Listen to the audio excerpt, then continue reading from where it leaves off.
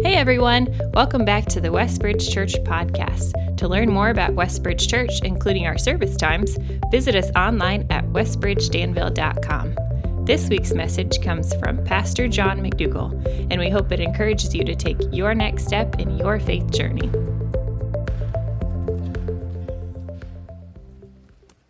Good morning, church family. I love the time of communion together, just thinking about all the things that occupy our minds and good things and everyday activities, but just to set all those aside and fix our minds on Christ and just lock in on Him, who He is and what He's done for us. And He is worthy of all of our worship, isn't He? And good to refocus. Well, thank you for being with us today. We continue our message series in James chapter 4 is where we'll be. Before we get there, though, we'll be start in verse 11 this week. But before we go there, quick team huddle. We have some family business we need to settle real quick. Who are we as a team going to pull for next Sunday in the Super Bowl?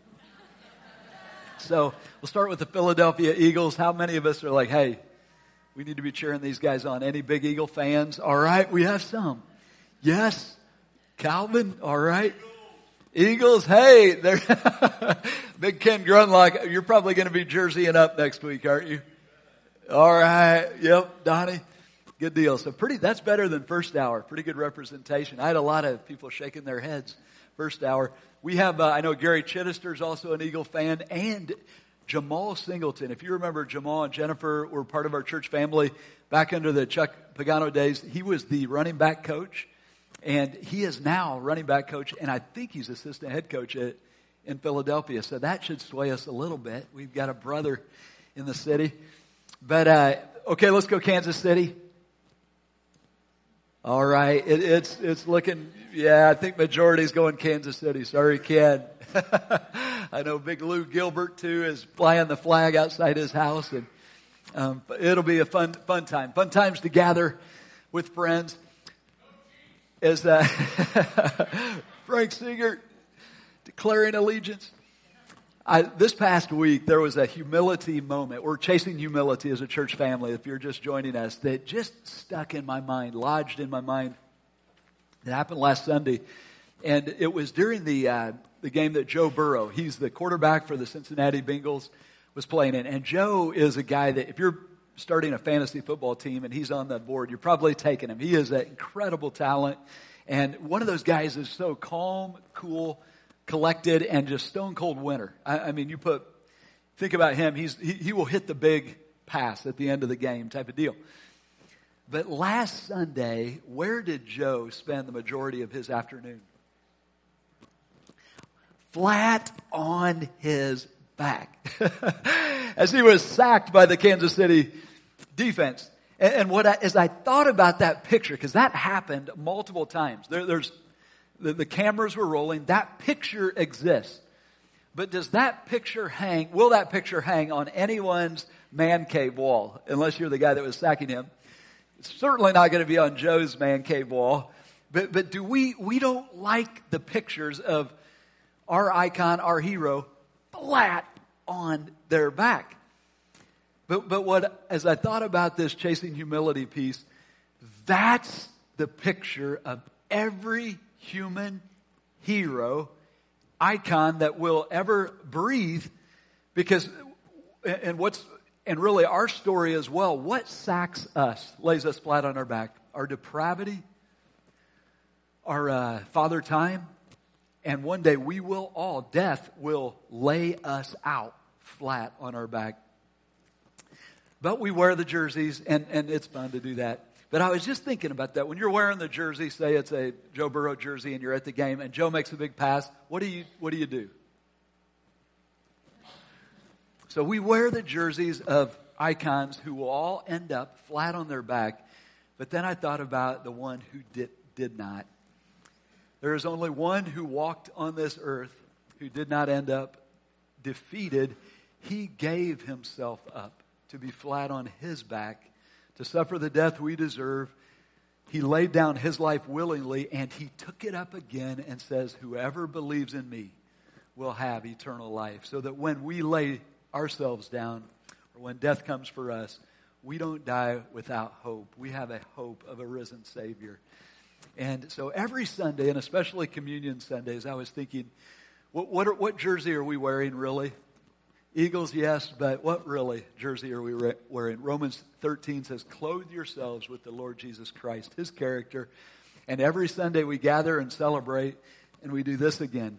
He is the one who won my fight and the one that I worship, the one that I follow. And just love that picture. And James today, he's our pace setter, and he's going to, this is a neat part of the letter. Last week we ended with this simple challenge, which really is at the heart of where we're being led this year, and it's James chapter 4, verse 10. Humble yourselves before the Lord, and He will lift you up. And what we come to today is really, it's as if someone raises their hand and says, okay, what's that look like in my life? Like in the quadrants of my everyday life, what's it look like to humble myself before the Lord? And the text that we're in today, I've mentioned James feels like Proverbs in terms of genre. It's like the Old Testament Proverbs, wisdom for living. This is where he really gets into that mode of, okay, this is wisdom for your everyday life. And what he'll do is take us into 4 quadrants. We're going to move through quite a bit of Scripture, but there's 4 sections that he'll say, okay, this is what it looks like to practice humility here, here, here, here. And then there's one overarching secret that really empowers us to do this that we'll find in the text. So if you would join me there in James chapter 4, verse 11 is where we'll begin. He says this, brothers and sisters, do not slander one another. Anyone who speaks against a brother or a sister judges them and speaks against the law and judges it. When you judge the law, which when he refers to the law, what's he referring to? Back to chapter 2, it's the royal law of Scripture, the law of love. Loving the people around us as the Lord loves us. He says, when you judge the law, you are not keeping it, but sitting in judgment on it. There is only one lawgiver and judge, the one who is able to save and destroy. But who are you to judge your neighbor? And so the first, and this is a high stakes area of life, but the first quadrant, in which he calls us to practice humility, is that of our words. How we speak, what we say. And it's interesting, this is a big deal to our Lord as we see this as a theme in the letter of James. Back to chapter 1, verse 26, he sums it up when he says this, verse 26, those who consider themselves religious and yet do not keep a tight rein on their tongues deceive themselves, and their religion is worthless. And so here he's getting specific. What's that look like, to keep a tight rein on our tongues? And he says here, it's really refusing to slander, to speak against a brother or a sister, to say something about someone that will cut them down versus build them up. So what's it look like to practice humility in the context of our words, the way that we talk? And it's simply this. It's refusing to take that place of judge over someone's life and to be speaking, basically accusations and down at them and cutting their reputation.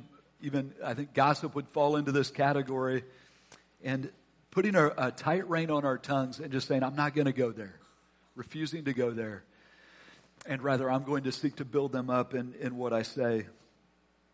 The thought is, every word that we say is a word that is honoring to our Lord, to the judge, and lifts up this person. And it's a word, in other parts of Scripture, we're called to let everything we say be saturated with grace, marked by love. Does this mean we don't deal with conflicts and issues and things that need to be dealt with, or that we don't, at times, judge a person's action? So if you're a parent, do I just let my kids do whatever they want to do? And obviously not. In society, obviously there needs to be judgments made. But this is in that realm of, as we talk interpersonal relationships, we are not assuming the role of judge in someone's life and speaking against them, slandering them or gossiping them, but only saying what will build them up. Jesus had some strong, it's interesting, you really catch the echo of Jesus in James's teaching, don't you? As We know Jesus was his half-brother, and Jesus in Matthew chapter 7, verses 1 to 5, says, "Do not judge, or you too will be judged. For in the same way that you judge others, you will be judged. With the same measure that you use, it will be measured to you. Why do you look at the speck of sawdust in your brother's eye and pay no attention to the plank in your own eye?" And a pretty almost comical scene of, okay, this person in my life has this problem. And Jesus is saying, that's like a speck of sawdust compared to this railroad tie that's coming out of your own eye, like the issue you have. So you're worried about their speck. Why not, first start, he says, how can you say to your brother, let me take that speck out of your eye, when all the time there is a plank in your own eye? You hypocrite, first take the plank out of your own eye, and then you will see clearly to remove the speck from your brother's eye. So how do we get there? How do we practice humility in the context of our words? The secret is right here in the text, and it's living awake to the presence of the Lord as our judges. Verse 12 there, where it says, there is only one lawgiver and judge, the one who is able to save and destroy. But who are you to judge your neighbor? So how do we tighten up the rein of our tongue and not speak against those around us? It's seeing the judge in the room or at the table. So when we gather at family dinner or with friends, we remember he is judge and he is here. For me to speak against another brother or sister in his presence is in essence asking him, would you get off your judge's seat? I'll take over and declare judgment on this person, which is obviously a place none of us want to go, and we must not go. But what a gift. I love how James gives us this. This is the secret. It's living awake to the presence of the judge in the room. When I speak against someone, slander them, I'm assuming the role of judge. One of the momisms that was coming to my mind all week this week that I'm guessing wonder if every mom here has said, and it was interesting, we had the opportunity to bucket list, have a family trip to Disney, the happiest place on earth, but it was interesting how many times I heard a mom giving the attitude talk to her kid. You will be happy. We've spent a fortune to be here. And so get your attitude right. And part of that attitude talk is this. If you don't have anything nice to say, don't say anything at all. We all heard that. I was thinking my mom said that so many times. And I always categorize that as that's a nice bit of wisdom for life when you're in conflict or human relations. You know, if you want to, it goes over here, it's somewhat important. But this week, as I was reading this, I'm realizing that's not a nice suggestion. That's a command from the living God. If I don't have anything nice to say about a person, I need to not say anything. And it's so easy, though, in our culture, isn't it? Coming through, we went through a very divisive time over the past 3-4 years, and it's almost become socially accepted that you can just rip on anybody, say whatever you want if they're a public person. And that is absolutely not the calling and actually a sin for us as Christians. And I had to confess this week, we were at lunch on Tuesday with the pastors. We go over to Lara and talking about culture of Christianity, and there was a leader within another pastor who is making some decisions I don't agree with, and I just kind of vented what I think of him. And studying this out, realized that was sinful. I had to go back and ask my brothers to forgive me for saying that, and the Lord to forgive me, and say, if I don't have anything nice to say, I should not be saying it. Practice humility in the context of our words means that I refuse to slander, for I'm seeing the judge. And then the next quadrant in which to practice humility is the quadrant. So words, what we say, and then what we do. And you could write the word in here, our plans, or when we make our plans. We see this in verse 13. It says, now listen, you who say, today or tomorrow we will go to this or that city, spend a year there, carry on business, and make money. And so, interesting cultural spot that they're in right here. James is writing to Jews who are scattered throughout the Roman Empire. And what was happening in the first century was really exciting. If you were a business person, cities were popping up everywhere. The Romans were making roads. And as they made roads, they made little outposts that would become cities. So as a business person, you're like, oh man, let's go get this coastal city, set up our shop. We'll spend a year there. We'll get it going, build a team, then we'll be off to the next place. And if you're a business, you can just feel the energy around it. Think about, we live in a similar time, and all that's just opportunities exploding around us. Think about even like the metaverse, an entire frontier world that if it gets up and running in the next 10, 20 years, there's just opportunities everywhere. And so people saying, okay, is it wrong to make plans like this? No, but he says, why? You do not even know what will happen tomorrow. What is your life? You are a mist that appears for a little while and then vanishes. Instead, you ought to say, if it's the Lord's will, we will live, first of all, be alive, and do this or that. As it is, you boast in your arrogant schemes, and all such boasting is evil. It's the idea of leaving God out of our planning. If anyone then knows the good they ought to do and doesn't do it, it is a sin for them. This last little proverb, if you know the good to do and don't do it, almost feels like a standalone, but most scholars feel it does connect with this calling to bring the Lord into our planning process or make our plans in light of His presence. So what's God calling us to do here? Is He against making plans? And the obvious answer is no. But what He's calling us to do is, as we make our plans, to do so in light of His sovereign rule over our lives. Remembering that even to be alive tomorrow, only He knows that, and that's a gift. And He is my sustainer.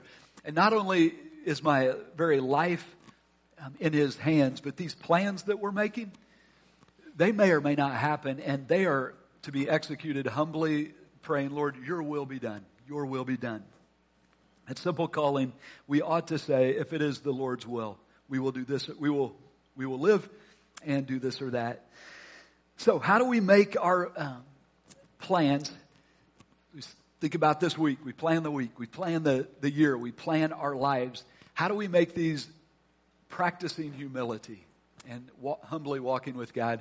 And it's simply seeing Him as the one who is sovereign over our lives, sustaining us and then helping us execute the plans that we make.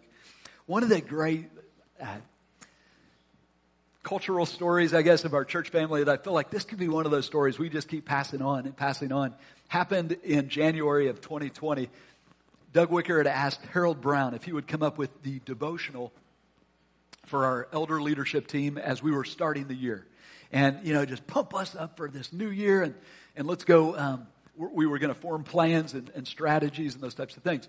So Harold had recently retired and had some time, so he put together a great devo, took us into Romans chapter 15, and we went through the entire chapter, which is really a list of all of Paul's immediate plans, things that he was hoping to do and planning to do in the near future in his mission. And then Harold asked a disturbing question. How many of Paul's plans actually came about, actually happened? This is the apostle. He walks with God. He's locked in on mission. How many of these plans actually came about? 0.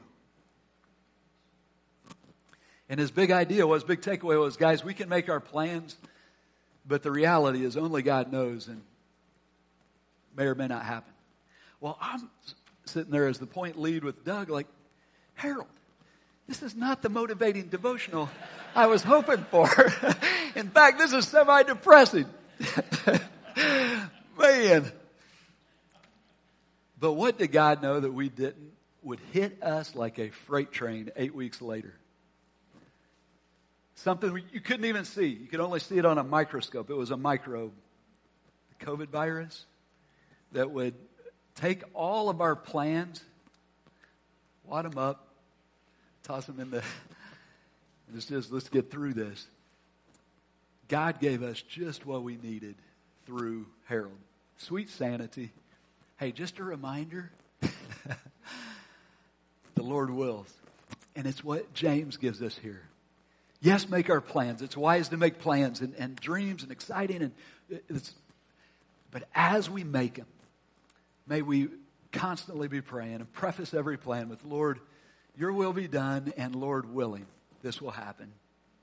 Sweet sanity. If it's the Lord's will, we'll do this or that.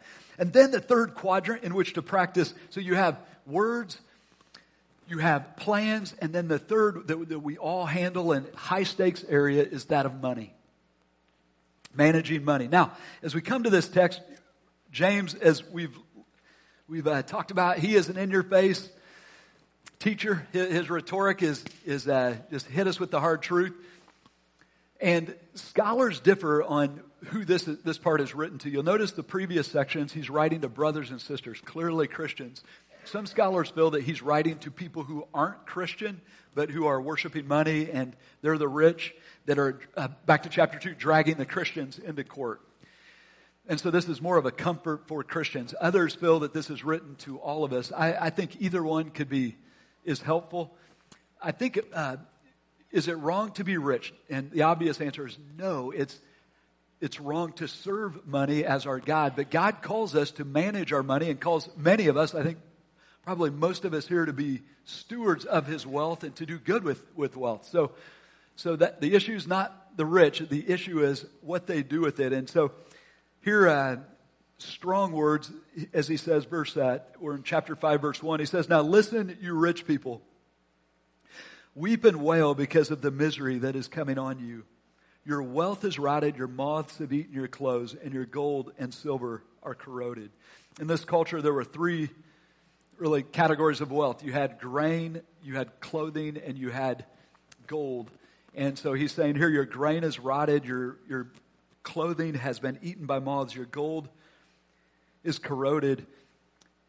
And he says, their corrosion will testify against you and eat your flesh like fire. Say, why? And here's the issue. You have hoarded wealth in the last days. Look, the wages that you fail to pay your workers who mowed your fields are crying out against you. So injustice in the workplace. The cries of the harvesters have reached the ears of the Lord Almighty. And you have lived on earth in luxury and self-indulgence. And those words, luxury, self-indulgence, lose a little bit in the English translation. But it's the idea of just all-out hedonism, just gluttony for me versus any thought to what people around me might need. And our duty to one another as even just fellow humans. You have fattened yourselves in the day of slaughter. You have condemned and murdered the innocent one who is not opposing you. And some people, commentators, think, could this be Christ he's talking to? But I think a better, with the context, interpretation is he's just their negligence to whoever. And back to chapter 2, where they're dragging Christians into court and just they're living solely for money. I think, if we're in this first century and you were a family that was being oppressed, perhaps in slavery, what a comfort this text would be just to know that the Lord Almighty hears my cries. And He sees the oppression and the wheels of justice are turning.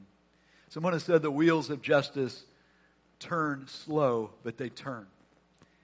And it's true. God hears, and God cares about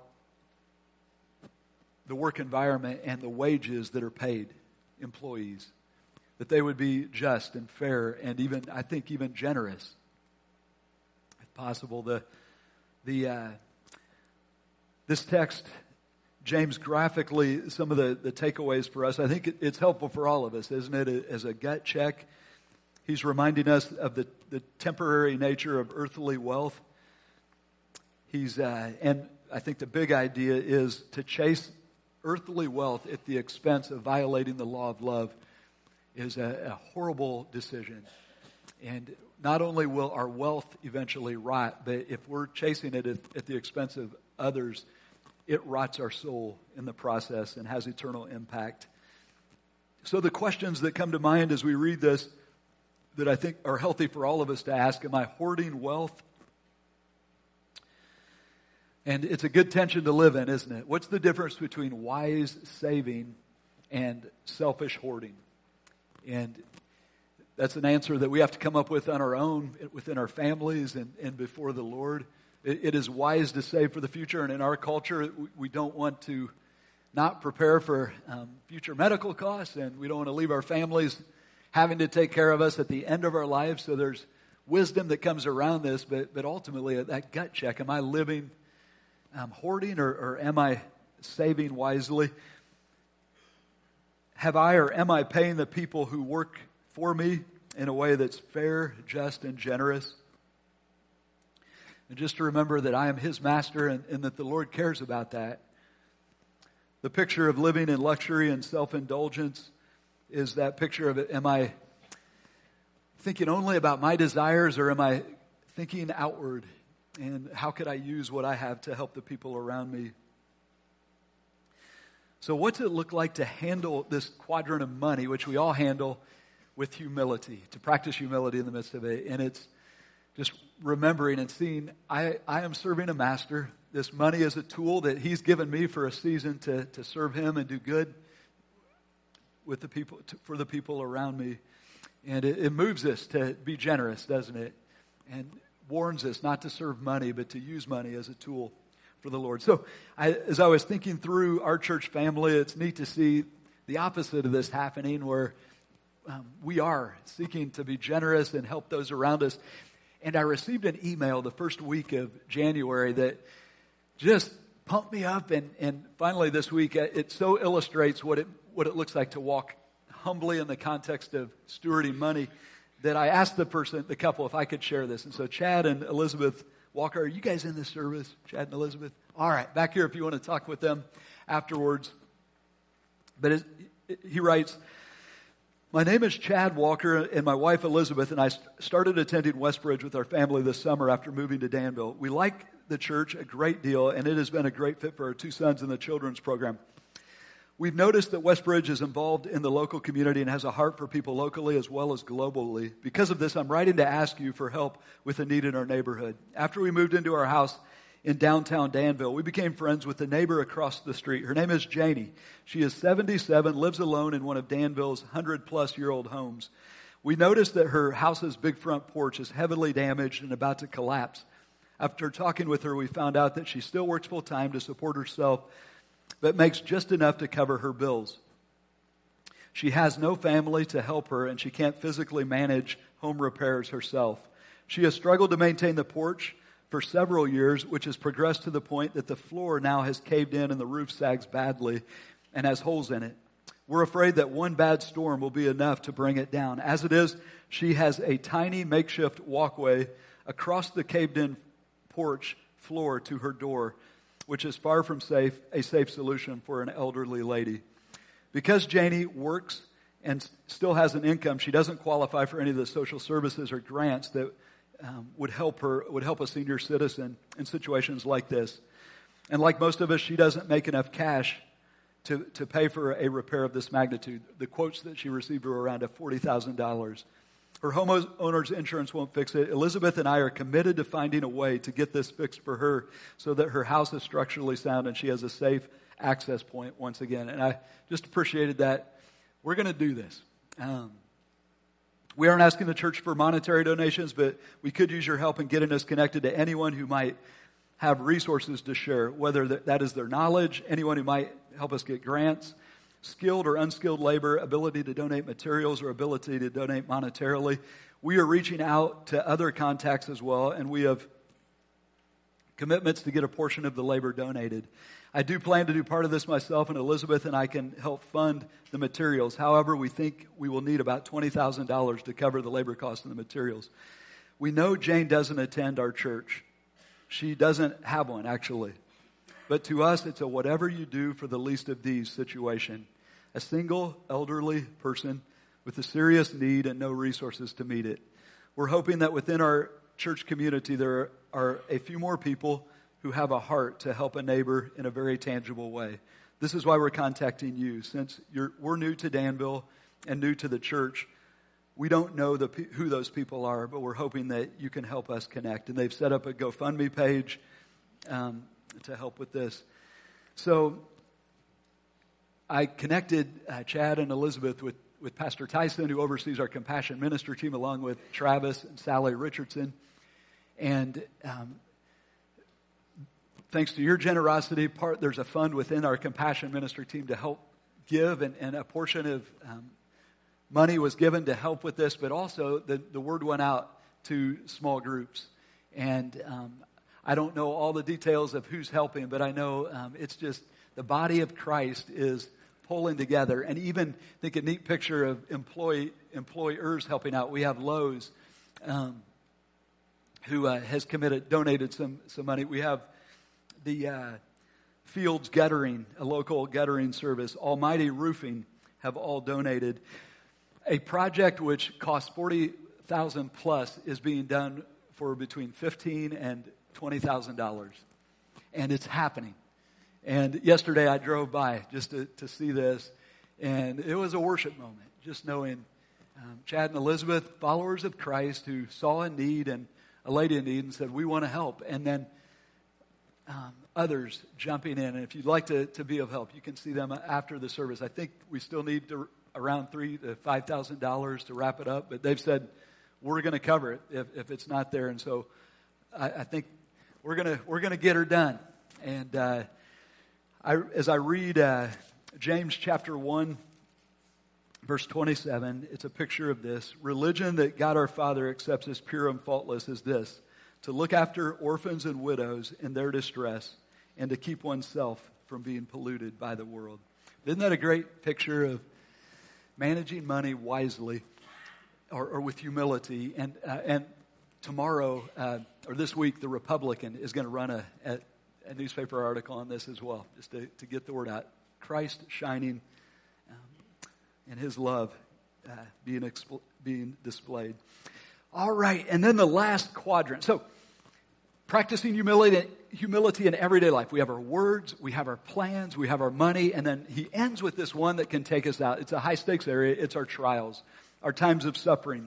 Verses 7 and following, how do we walk humbly with the Lord through our seasons of suffering? He says this: be patient then, brothers and sisters, until the Lord's coming.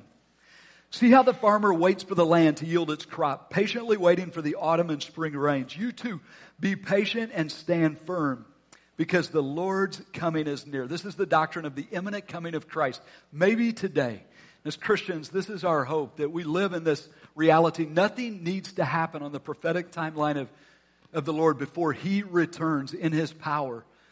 And he says, don't grumble against one another, brothers and sisters, or you will be judged. The judge is standing at the door. Brothers and sisters, as an example of patience in the face of suffering, take the prophets who spoke in the name of the Lord. As you know, we counted as blessed those who have persevered. Then he points to Job. You remember, or you have heard of Job's perseverance and have seen what the Lord finally brought about. The Lord is full of compassion and mercy.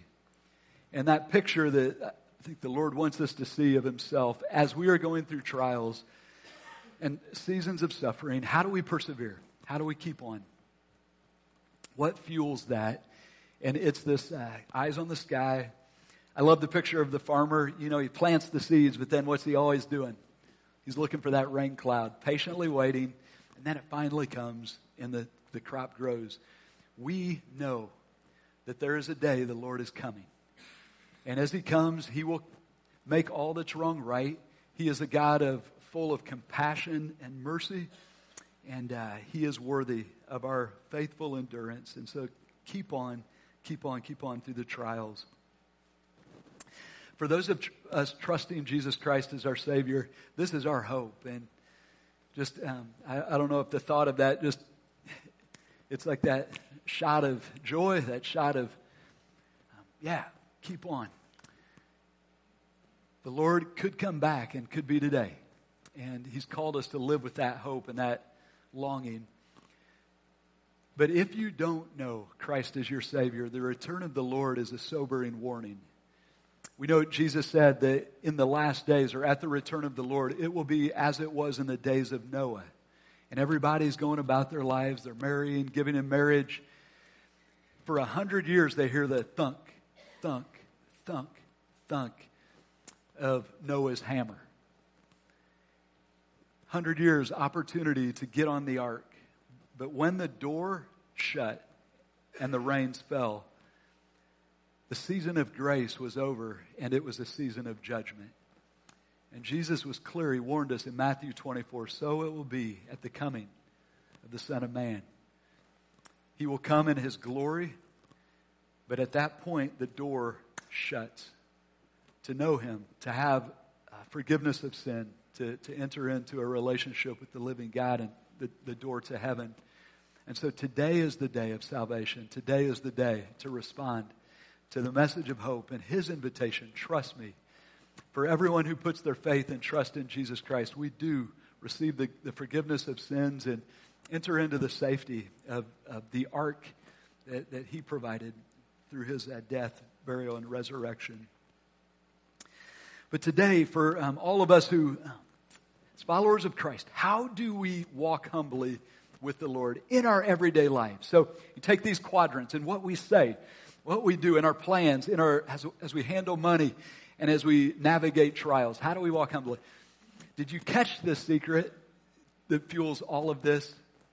And I'd encourage you, if you go back and read this week, circle every time you see the Lord. You could put over this caption, really, how do we do all this? It's keeping our eyes on the Lord, living awake to the presence of the Lord. And so this week as we go out and speak, may we speak with our eyes fixed on the Lord, remembering he's at the table, seeing him as the judge. I'm not the judge over the people around me. As we make our plans and get our day timer out and plan the week and plan the year and plan our lives, may we see him as sovereign over all and pray, Lord, not my will, but your will be done, Lord willing. Then as we spend our money and manage our money, may we always be checking our hearts. Am I serving money, or am I using this to serve my master who's given all this to me? And then as we navigate trials, like the farmer, keeping our eyes on the skies, maybe today the Lord is coming, and may I live faithful to him, enduring in what he's called me to. Do you join me in prayer? Father, we thank you for your word to us today, and just these practical ways to live humbly before you. Thank you for James and just moving him to write these things, and we pray now for the grace to live it out. And as we go today, just pray that we would bring you honor and glory through our words. As we make our plans, that it would be with you and submitted to you. As we manage the money that you've given us, Lord, we just pray you'd protect our hearts from greed and help us to just be a funnel of blessing to the people around us. And then as we navigate these trials that we will go through, I pray that you would give us the grace to persevere, to stand, to see you, and that the trials would not crush us, but rather they would grow our faith in you and just draw us into a deeper intimacy and also a deeper faith through which others can benefit and through which we can bring you glory. And so we thank you for your word to us today. We love you and pray all this in Jesus' name. Amen. If you were encouraged by today's talk and believe it would be helpful for others, please be sure to subscribe or share. To experience other messages or find helpful resources, visit us online at westbridgedanville.com.